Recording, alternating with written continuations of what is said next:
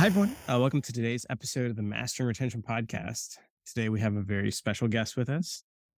We have Meric Atesalp. I think I got it close. Yeah.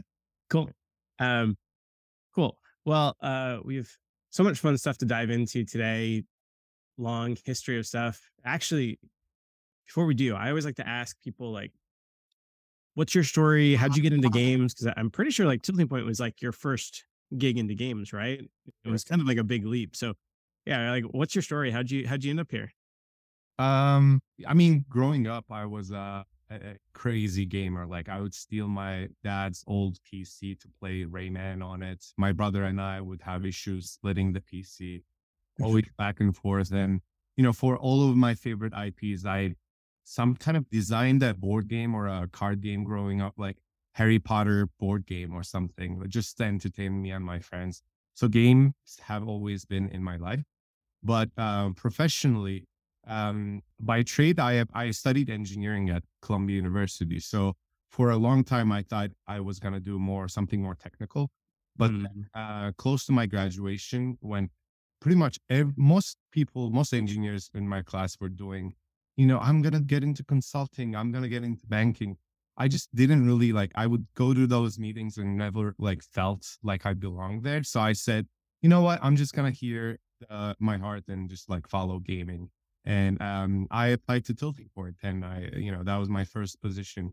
And I've changed quite a few roles in TP too, just to like learn what I like better, the industry better. I started with, user acquisition first, managing, you know, big portfolios of all of our published games, and learned the UA scape. And then I realized that, I like the game core better than the marketing side of things. And I basically became the like game evaluation manager in the company with all the candidates coming to Tilting Point that want to publish their games. I would sit down, look at the data, I would play the game, play test, and then basically decide if we want to sign this game or not, which is, quite a big decision. But it was a really fun role. But then I just like figured out that product management is my thing, and just like working on a single game, making it better, improving it, making that fun factor go up. And right now I've actually, I'm not in Tilting Point anymore. I'm now in Pixelberry. We're working on Story Loom, which is a new user generated interactive story platform that that's been in the works for a couple of years, but we're going to be launching this. so I have so many questions right now. That's Um, but okay, so story UGC. I've always been a fan of like user generated content and stuff, but I feel like these types of games or experiences and things are just the hardest to like really get going because at the beginning, you have no no one writing stories and you have no one to read those stories, even if you did write them. So you got the chicken and the egg problem. So I'm curious, and you don't have to divulge all of your secrets or whatnot. And I'm sure every game's a little bit different, but you have that UA mindset from the past plus where you are in the future. Like, how could you think about launching a UGC type game in today's world, today's post IDFA market? Mm. I think at least our strategy has been, Pixelberry has great connections, that writers, authors, and what they're trying to do is start the journey from reaching out to these writers, making them publish their small stories that are really good in the platform first. So like users as in not just, any regular user, but people who have already established themselves in a way. They're firstly creating the like groundwork content. And these are really good stories. I have this one favorite, what was it called? I think it was like, I'm more into comedy. And usually in these Yeah. interactive story or story, platforms, it's usually like romance or, that kind of stuff. Here, there's my monster therapist, which is like every episode, this new monster goes to a therapist and they go through, the problems of this monster. Like the past episode was, I think, about a werewolf, and then the therapist is like, show me the real you. And then the werewolf turns into a werewolf and stuff. Like all that, funny stuff. So that's been the like initial content creation. And what's going to happen, I think, is we're going to be the smartest thing to do in this current post IDFA world is to like hit those micro influencers. It's the term I'm going to use, but those people who have stories who would like to use this platform, but they don't have a huge reach. But if we somehow hit 100, 1,000, or 10,000 of those, they will publish on this platform, and their friends and their community will start reading. And that's going to be, I think, bringing up a large number of users in, at least at the first stage. Yeah, and you guys already have Choices, which is like one of the top kind of story driven type, games that are out there. Like, did you guys do any sort of UGC in that as well? Like, do you have relationships with folks that are there, or were all those stories like written in house? I think not, because I just joined the Storyloom site a month ago, but I think we just have a lot of authors that we have relationship with in Pixelberry, and some of them actually founded Pixelberry. They're the Mm, ones we're publishing, not like just users left and right, and not like user generated content. gotcha. Yeah, I do know that like in some companies that I've seen, you kind of develop an expertise, and this seems to be the best way to be successful at making games from what I've seen. I could be very wrong on this because making games is hard, right? Um, but if you look at like Playrix, they kind of found this expertise in these like, match three puzzly casual type games. You look at like My Hoyo or Hoyo Verse or whatever they're called today. Um, Genshin Impact was like the breakout game that everyone learned about. But like if you backtrack their different games like Honkai Third or whatever, you can see the starting points and where they discovered the things that would ultimately become Genshin. And you look at their new game, Honkai Rail, you can see like they basically built this like moat of content and different pieces and learnings and stuff, and kind of were able to catapult it to the next level. So I was just like, well, that could very well be the case of, hey, we built all these connections with Choices. Now we're going to take it to the next level, but we already have that stuff, which makes it very difficult for, any type of competitor to come in and do that thing too. Definitely. I mean, there's this like engine that's been built by these companies where, there, of course, it makes sense for them to just reutilize it and make it better. Yeah. Yeah, totally. Okay. So, before we get into product manager stuff, I want to talk a little bit about game evaluation, because I feel like everyone in gaming, myself included, we see a lot of like new games. And how how do you figure out like if this game has it or not? Cuz I've played and I've seen some games that like by all accounts like this thing should be killing it, and then it gets out there and it just like doesn't. And I can't really say why not. Whereas something else that I wouldn't have guessed suddenly just like explodes and takes over the charts. So I'd love to hear all about like game evaluation. Man, doing that job was one of the most fun times of, I think, my career, because it's just there's so much innovation that you're seeing. But basically, we're not getting the games just, I'm not scouring through the all of App Store to just check every game. That's an impossible task. But Yep. we had some kind of some scrappers that would show us some games that had good RPI. So to see, which ones are actually getting good revenue per install, and maybe that was the starting point for us. And then we would get into, are these people already published? Do they need us? Are these like huge companies? After scrapping those, we would get maybe about 5 to 10% of these games that are just like made by small size developers that could utilize some kind of publishing or UA help. And then on top of that, we would have these like people reaching out to us just saying, hey, can you check my game, etc. But the one of the first things we would look at is just, if they have an MMP, we would definitely just check everything in there, just revenue retention, cost, every data. And then if they don't, we would use Google Play, App Store, or Connect data just to understand, where they are in terms of retention and install. And we had some kind of bars. And if they're not above it, we basically say, you know what, I would play the game and I would figure out a few things to improve their day one retention or something. And that usually the problem would be day one retention. So, something in their first time user experience that doesn't make sense, or them putting, too many monetization elements from the first page, or, several bugs, etc. So slowly we would pass people through the next stage and next stage. And at one point we would test their game too, just like do a user acquisition campaign to try to get, a positive ROAS. And but this was also when I did this was pre-IDFA. So that point of, Hmm. I was just way more optimistic for gaming. Now it's more of a difficult task for sure. Makes sense. Makes sense. Um, were there ever any instances where you passed on a game and it like blew up and you really like what did you miss? That's such a good question. We had one, and what was that? Idle Miner Tycoon, uh, Oh, yeah.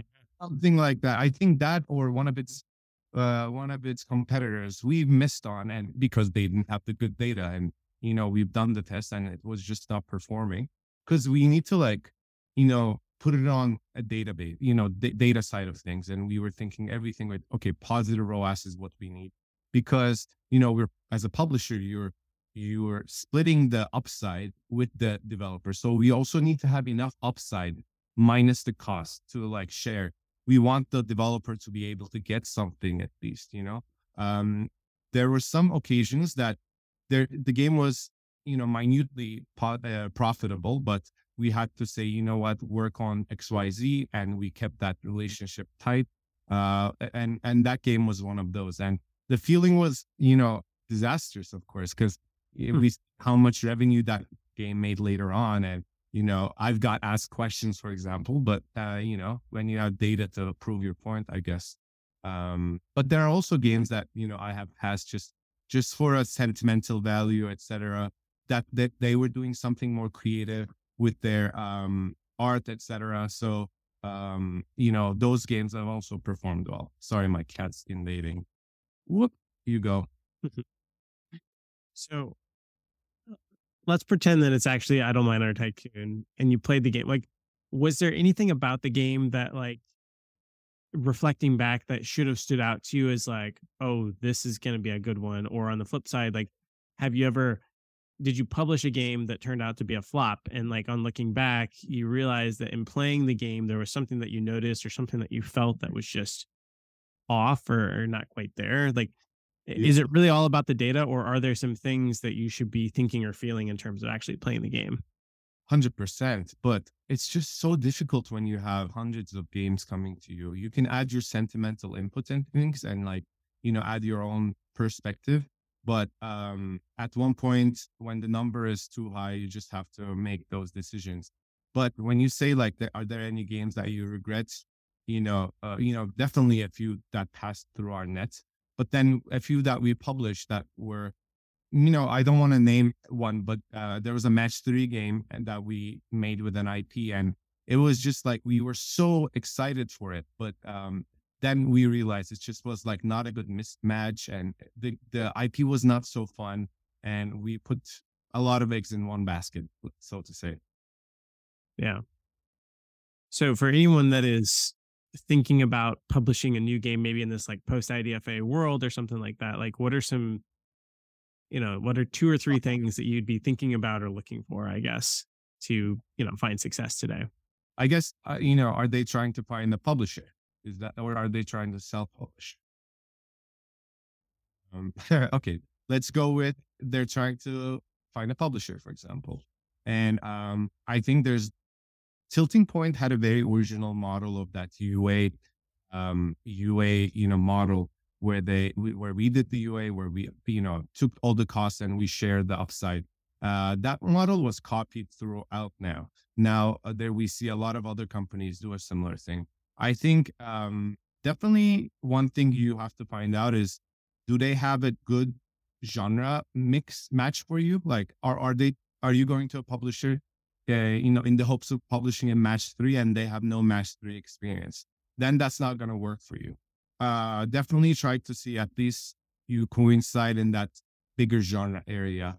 And then in terms of, check their other published games and see the performance there, and then take that step, I think.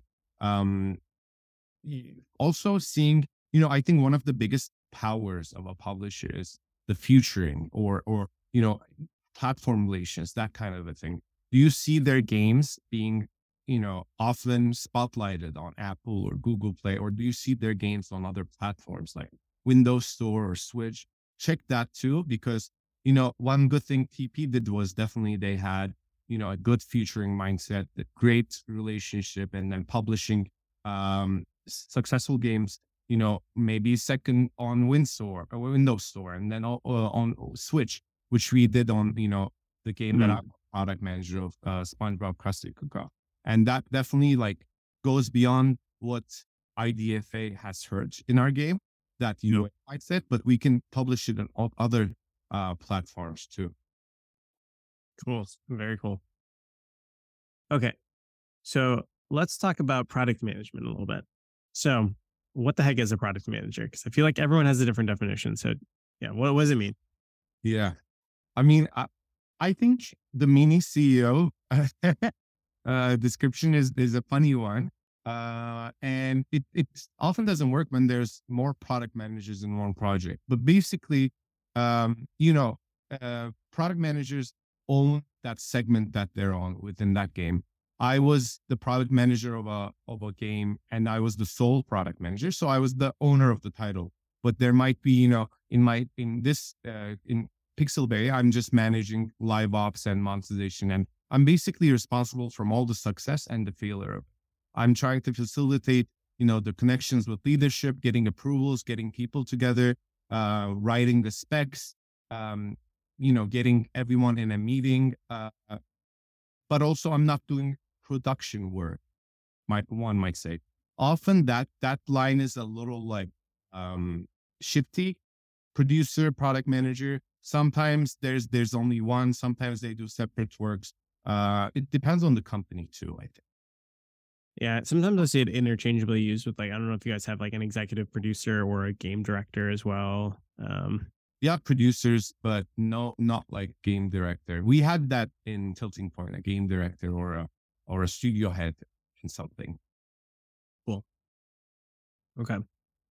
So for folks that are maybe like wanting to get into product management or wanting to be a better product manager, like what are 2 to 3 like core skills and competencies that you think like they should be like working on or seeking to learn? I think when we're one thing I'm gonna say is game product management and non-game product management are quite different. And Mm. I have a friend who's a product manager in Google, and we talk about the job that we do, and they're like 80% different. That maybe 20% they coincide in that, like we're spec writing, etc. But as a PM in gaming, I think you feel a little bit you feel more shoe. You do more roles than just tech PM. You dabble with data. You dabble with production at one point. You definitely, if there's no game designer, you do competitor research, etc. There's a lot more that you're doing. And to be a good game PM, I think one important thing is just whenever I'm watching TV, my boyfriend hates this, but I basically have always, I'm on my phone and I'm playing competitive games. Like, not like how focusing there, how focusing on my phone. I'm downloading new games, top 100 games on App Store. I just go through them to see what clicks. I think one good PM in the gaming ecosystem can do is just like a lot of research. And there's, games that come up maybe every 20 or 30 games that I play that provide a different mechanic or a different monetization style, etc. And those are the ones that I'm like, let me just take a note of this and note it down so I can employ it better. And then I think a good PM also just, maybe this is everyone, but they need to have good, like if you come across something very interesting or in a presentation or in a call with your teammates, they say something that makes you tick, you have to take that note and then, rehash it later. Maybe that's going to be a product idea. Maybe you grow it to a bigger thing.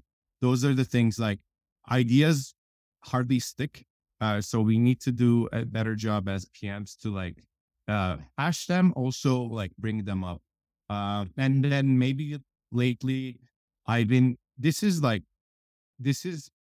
my like last year and on, I've been doing this more, but I've been talking to my players more, my customers more. Like we had a Discord on SpongeBob, and I've been reaching out to our VIP players, our top 1% players, just to see what they like about the game, what they do not like about the game, what's going stale, etc. For example, we had a few notes from our players that the game was kind of running stale in terms of the modes we have. So we created this new game mode that kind of matched choose your own adventure with a like a dungeon crawler kind of a thing. And it was like you start from a node on the left and you pick which path you want to take, and you get different power ups and you play different kitchen levels, etc. And they get hard, easy, etc. And the user picks the journey they take, and this definitely like revitalized the seasonal events we were doing for a long time.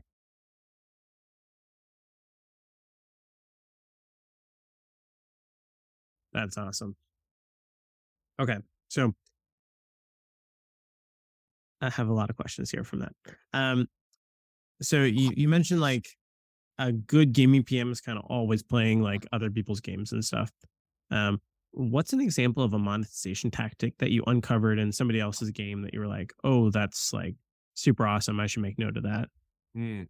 Um, Let me see. I don't remember the game, but one game that I played, for example, didn't have just a free and a premium battle pass, but they had a premium plus battle pass, like three Mm, tiers. hmm And this was a more hardcore game, so you can see that people would spend more in these kind of games. Like it was a more, I think it was a character collection, and it was sci-fi based one.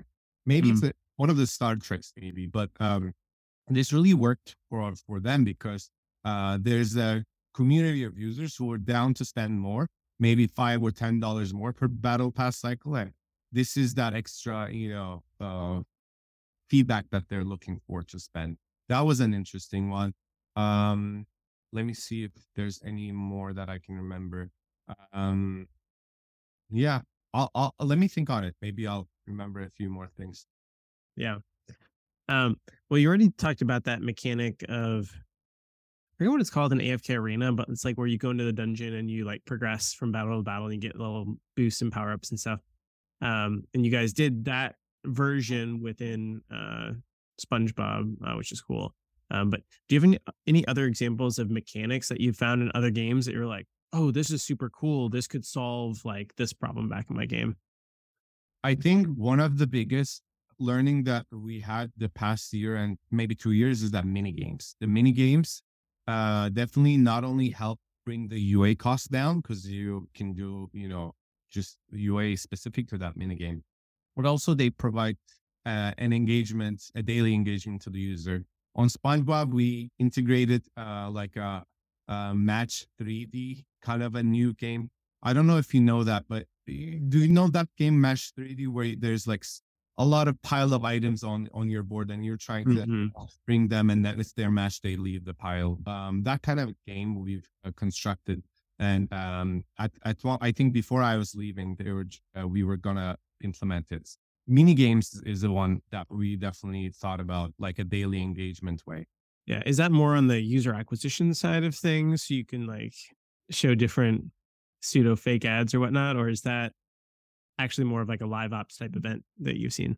I think this was a daily event that we were planning, that we saw that, luckily for SpongeBob, your CPIs are low because it's a world known IP. Usually CPI was not our problem. We were trying to always increase engagement and retention, and this is one of the targets we had for that. Hmm, cool. Yeah, we've seen a lot of people using UserWise to kind of like customize the ad that they saw to actually the mini game version that they get once they start up the game or different things like that. So I was curious. Yeah. That's cool. I haven't really thought of them as like a driver of engagement and stuff, but it makes sense. Very Mm. cool. Okay. You talked about the importance of taking notes. What have you found that works well for like, taking notes? Like, do you drop them in like a personal Slack or Notion, or what do you use and why does it work for you?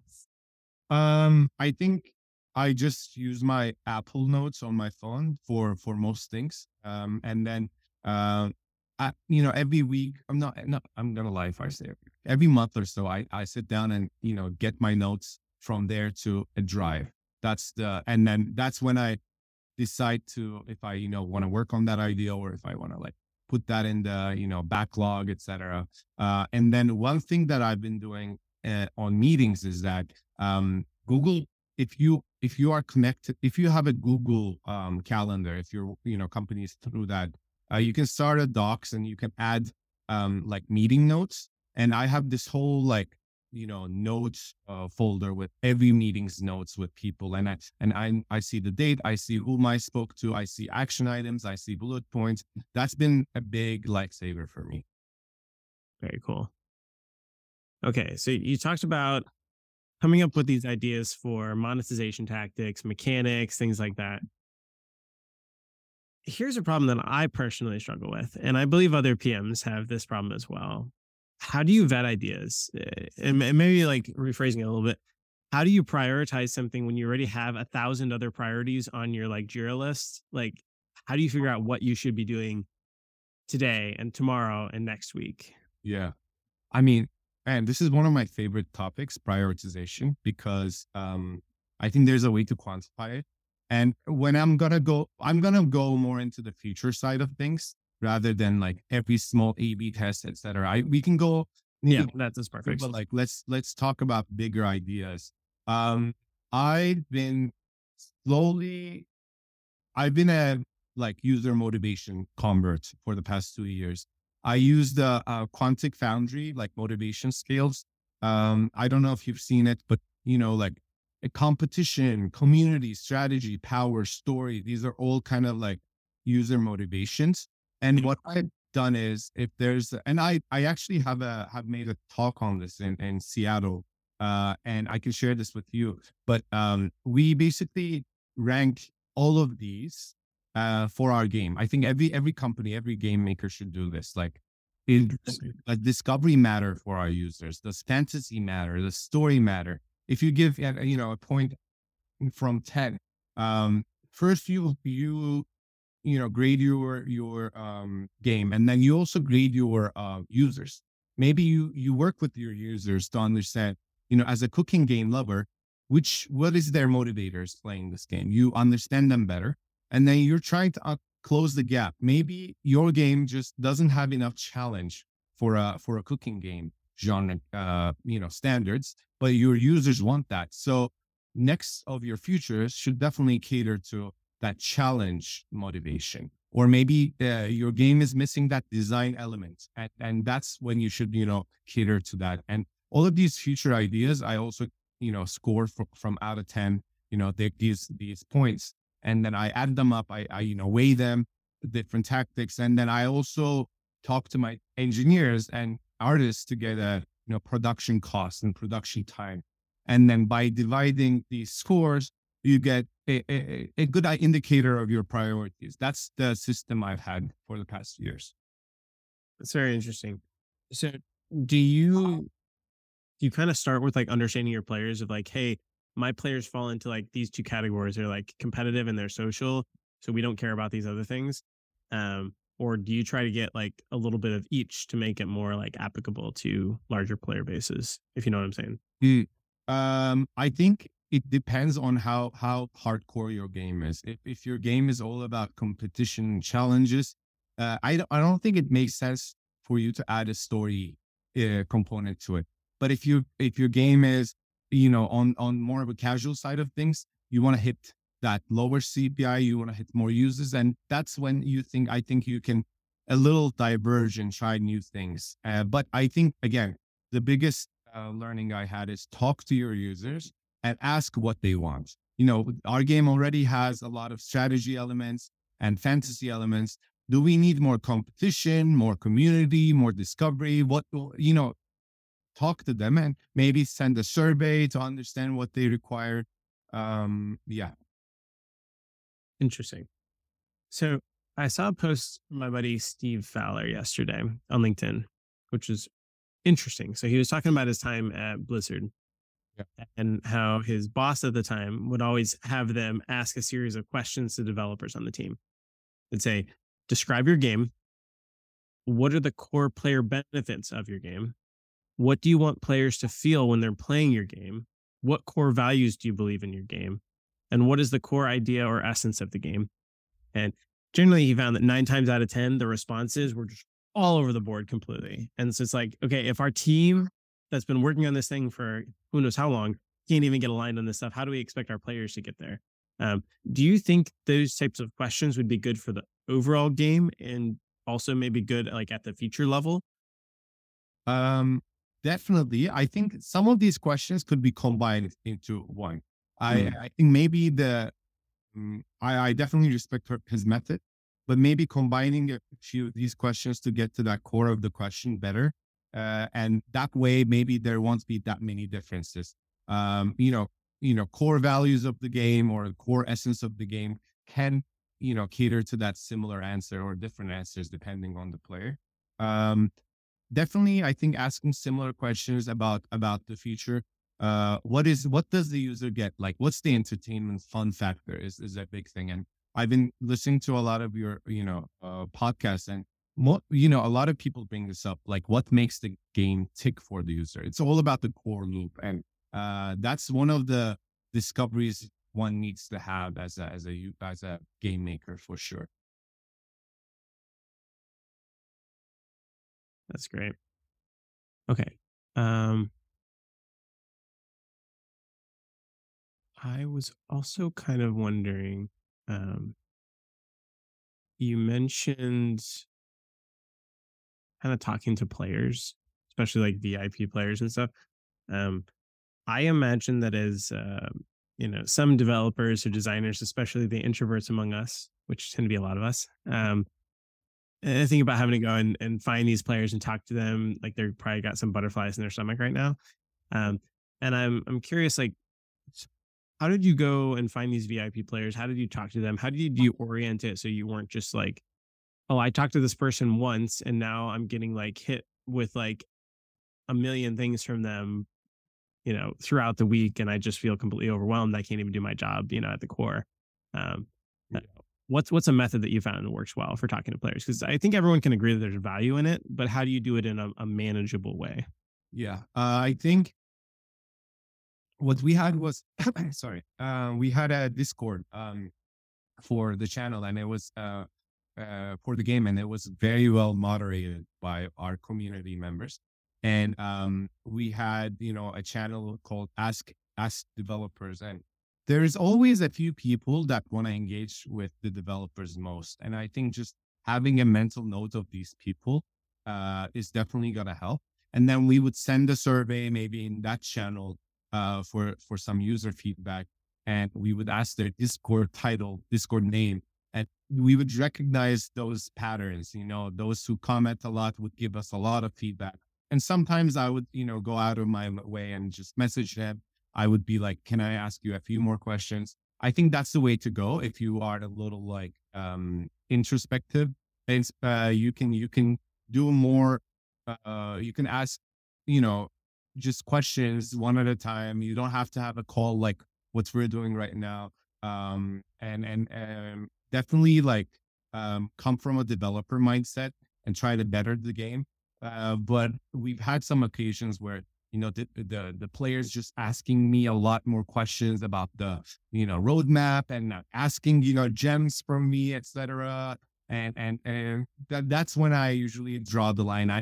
Often I would just say a kind note, but I would end it there, and then like the community members would often help me with those.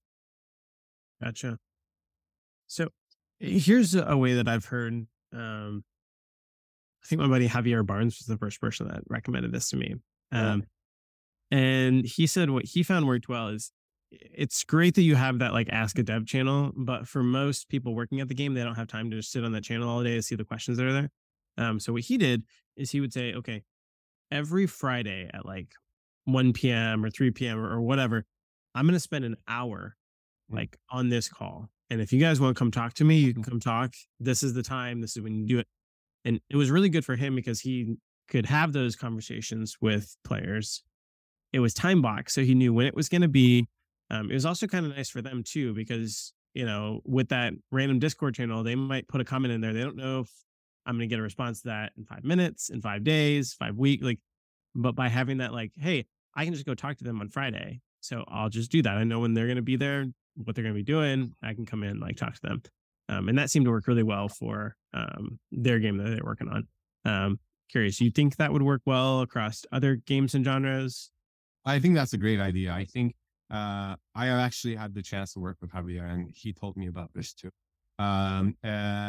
It makes sense, but when your community grows a lot, like SpongeBob, we were talking about a huge number of users in the Discord, and just bombarding with questions. I think that's the time when we've had one of these things, in person, kind of a call with the channel, but and let me tell you, we get a lot of kids commenting random things, a lot of swear words, a lot of like just things you don't want to answer or you don't want to acknowledge, and then you're giving that a platform too, and that's often risky. And with our game, SpongeBob, it was a huge IP, and it's a Nickelodeon, a children's IP. We had to moderate these Discord channels often. So if you can really afford that, maybe if your reach is smaller, I say go with that. But sometimes I think having just seeing what's been asked, just filtering through all that horrible and then going with correct answer is the way to go. Yeah. What about like segmented messages and invites to players to be like, hey, I only want to send this message to invite people to talk to me that are guild members of guilds that have a rank over this level, like the top 100 or something. Or I want to talk to these VIP people, so that you kind of significantly slim down that list of players that you're talking to, I guess. That was our VIP group. We've created a VIP group from some of our high spenders, but also some of our top, engager users. And we've combined them about, very small group, 1,000 people or something. We've created a specific, channel for them. And that's when, if I really needed help about the future, etc., that's the community that I would speak to. And of course, we have had a similar thing, we were using Lean Plum at the time, campaign structure, just like hitting those users, making them, enter their emails, go on Discord to join the channel, etc. And of course, not a lot of them were joining at the end, but that all group that did, we kept tight. Very cool. Very cool. Okay. So you've kind of recently jumped from just like your standard product manager to a senior product manager. Like, what's that like? What's that kind of mean for you? Do you have a team of PMs under you now? Like, what sort of challenges have come with that? No, I think one of the best things as for a PM is to, like, usually a PM is a lone wolf. That's also like the the the the one that brings the team together, weirdly enough. And yeah, I'm not at a role right now that I'm managing people, but in my, as a senior product manager, or as a product manager in Tilting Point, I managed a huge game with 80 million installs. Like, there is no one above me really managing me. That's from our studio head. Here, I'm just now focusing on the monetization on live ops side of things. It depends really on like the company needs and like how much they can afford and how many, what's their head count, etc. I really don't believe in titles after seeing that. I think it matters more like a person's just like impact, and also years of tenure maybe in gaming, and not only in product too, because I think my experience as a UA manager, game evaluation manager, those were not just like years that I've wasted. That I learned a lot. I learned all the KPIs. So much that I still utilize my UA knowledge to this day. So game years is I think what matters as a product manager. Gotcha. Okay. We're getting down in time here, so I'm going to try to squeeze everything else in. So you worked with a really big IP, SpongeBob. Tell me what it's like working with an IP. I imagine that there's some benefits and there's probably some like, hassles and downfalls that come with it. So, yeah, Yeah. tell me all about working with an IP. When does it make sense? When would you avoid it? Yeah. I mean, this is a great, conversation topic. It does take a village. Like you cannot manage an IP as a small studio, unfortunately. That's why having a publisher behind you helps. IPs have crazy list of requirements from you, from assets, from the words that you can use, from specific, SpongeBob looks weirdly. SpongeBob should not be angled at that point. SpongeBob's nose looks big. There's all these things that you have to acquire a lot of knowledge through time. And thankfully our creative team did do that. And for, I think it's been 4 years now, we've been acquiring all that information. And now, at this point, we're also doing a second SpongeBob title. They were at Tilting Point. It's easier to add a second game from same IP rather than doing like 5 different IPs too, because that's all of a learning process. Like the creative approval process would really slow us down, Tom. Like it would be, and this is not because of Nickelodeon. It's just a lot of back and forths, like we would send them the finished assets. They would come back with comments. We would send them again. If you don't have the IP, this would take you just a week. With the IP, 2 3 weeks. So Mm, that was the biggest problem. But I mean, the benefits of an IP, especially an IP like SpongeBob, which is like as an idea centered around fun and like everything about yeah, SpongeBob is fun. It's such a huge thing. Same with like Marvel. There's these IPs that are very like, I think studios should feel really lucky that they have it. It really was a blessing working on a game like that. that's great. Yeah. So benefits, it sounds like it can bring you a lot of users. It already has some like things built into it. Downfall is that it probably adds more time to your workflows and how you're doing things or whatnot. Makes sense. Okay.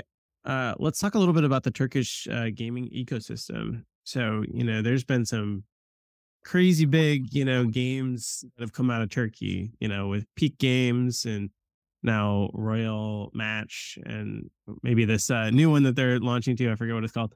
Um, so yeah, talk to me about Turkey. What's going on there? What's going on there? And it's so funny.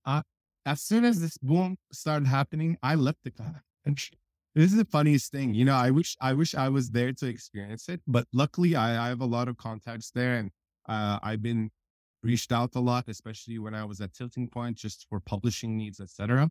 There's a lot of, a few years ago when the boom first started, it was just a few companies really getting it and getting lucky too. I think is a big, and then there's a lot of learnings coming from that peak Rolik groups, and then them starting their own companies like Dream, Spike definitely helped.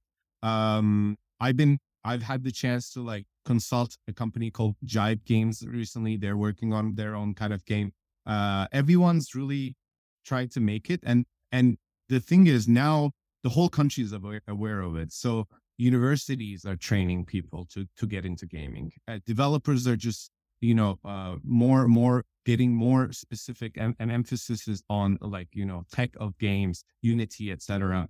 Artists are coming from a lot of ad agency artists are now joining game companies, for example, which one of my agency friends told me we can't hire talent because game companies can pay more, and then they work less, better hours there. And I'm like, they deserve that. Yeah, that's cool. Okay. A final topic. I know you do a lot of stuff with the LGBTQ stuff, and working in gaming. So yeah, tell me all about that stuff. What are you up to? Yeah. I, as every minority, I think we need to be represented better. There's a few organizations that are representing gaming professionals, but we've started the LGBTQ plus gaming professionals LinkedIn community. If anyone's following it, feel free to join. I just think that earlier in my career, I didn't come out, and it was a big burden on me. And I realized like how I was being very careful at the workplace, and I've had some small incidents too. And then after that, I realized, this could all be prevented if I'm just like, if I come out and be open with who I am. And not that I bring my sexuality into the office. It's just like, Sure. just easy. You're not hiding anything. One example I can give you is, if you of gay colleagues or lesbian colleagues, I would invite them to this LinkedIn group, and they're saying I cannot join this because this is public, they will see it, etc. And they would like think about this a lot, and I'm like, imagine this burden lifted off you. Like that's the beauty of it. And I'm lucky that I've got to that place that I can do that. And I know a lot of people cannot really do that because they live in XYZ country, etc. I'm hoping, especially with groups like what we have, the other communities, we get to that point where it's going to be just an afterthought. Yeah. No, that makes sense. Yeah. So, what's your take on? Okay, so this could be controversial, and this is gonna be fun. Um, so I feel like lately in like shows and stuff that we've launched or like watched or whatnot, it seems like there's a lot more LGBTQ type content than there are actually like people in the world. So like let's say Oh, 5% of the population is actually gay, but like it seems like sometimes the content is that to like 50%, which I'm fine with like representing minorities and all that kind of stuff. But what's your take on like what's the right balance where you as a minority actually feel represented, like for game creators that are trying to think about how do I balance this stuff so that all of my players feel you know good about my content, like is there a right amount or a right line, or how does that kind of great question. And I've been noticing that too, like kind of like an overrepresentation of LGBTQ. But we have to also keep in mind that, maybe in our circles, we come across this content more, but maybe 90% of the content that we don't see is Mhm. actually not catering towards that. Maybe the channels we watch, the media we consume just shows that more. And maybe that alone will balance the scale more. What in gaming though, like I've talked to a lot of, game designers, story writers, and some of them were really reticent about putting, LGBTQ characters because what if Mhm. people react, aggressively, etc. And then there's another sect that almost uses gay characters. I've seen some UA videos about this as that trope, that very like feminine or very annoying LGBTQ person, and the UA campaign is all about that. It's almost like a fake ad kind of a ad. Yeah. I think the best way to do is like Love and Pies does this. They have a gay couple. I think one of the main characters' uncles is gay, and one UA video was just about the uncle and his boyfriend, and they discover something, and they're in love, but them being gay is not the forefront. It's not about that. It's more like these are characters that happen to be. It's just natural, it's just light, it's not, yeah, yeah. It's just about them. I think that's the representation we need more. So what I find interesting with like Story Bloom and user generated content though is like I feel like you have so many more opportunities to handle these things where like users can opt into the different types of things that they want to. It's almost like YouTube, right? Like if I want to watch a video about any kind of probably pretty much anything, I could probably find it on YouTube and watch it, right? Uh, I would imagine that in the future, any kind of story that I want to read, I probably will be able to find it on Storybloom and consume that content. Which I think it just makes the stickiness and the personalization of the overall game so much better because I can read the stuff that I want to read when I want to read that. Because there, might be a time where I want to consume LGBT content, but there might be a time that I want to consume something else, and I can do that. So that's Yeah. cool. I think the YouTube example is a great one where we have get a lot of inspiration from YouTube, from Roblox, these kind of communities where you might start from a video and the video leads to another video, and then now you have a main feed that feeds you. I mean, my YouTube is mostly Marvel Snap, specific like things catering to me, and Yep. then I want to have a similar thing in Story Loom too, like specific genres you have, specific like art styles do you like, and maybe that leading to another, etc. And that's like the future of the project for sure. That's amazing. Very cool. So I know we're about out of time here, and we are on the Master Retention podcast. So I do have one question for you, of course, and that is, what's one tip or trick or lesson you've learned over the years to, boost retention? Like, how do you keep your players, hanging around for longer? Yeah.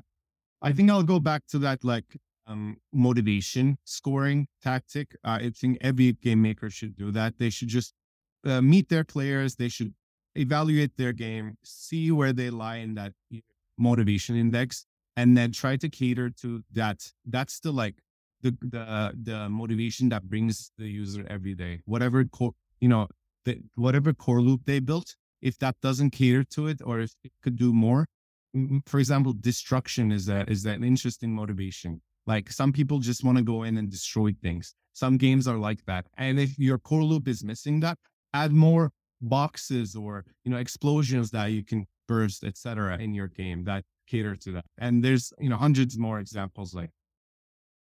I think you just described Royal Match and why it has taken over so well. It's like Yeah. up so many like beautiful things. All right, I love it. Well, Meric, thank you so much for joining us. If people do have any questions for you, is there a good way to get in contact with you? My LinkedIn, my website, which is mericatesalp.com, is where they can reach out to me. Awesome. Well, thanks so much, man. Awesome.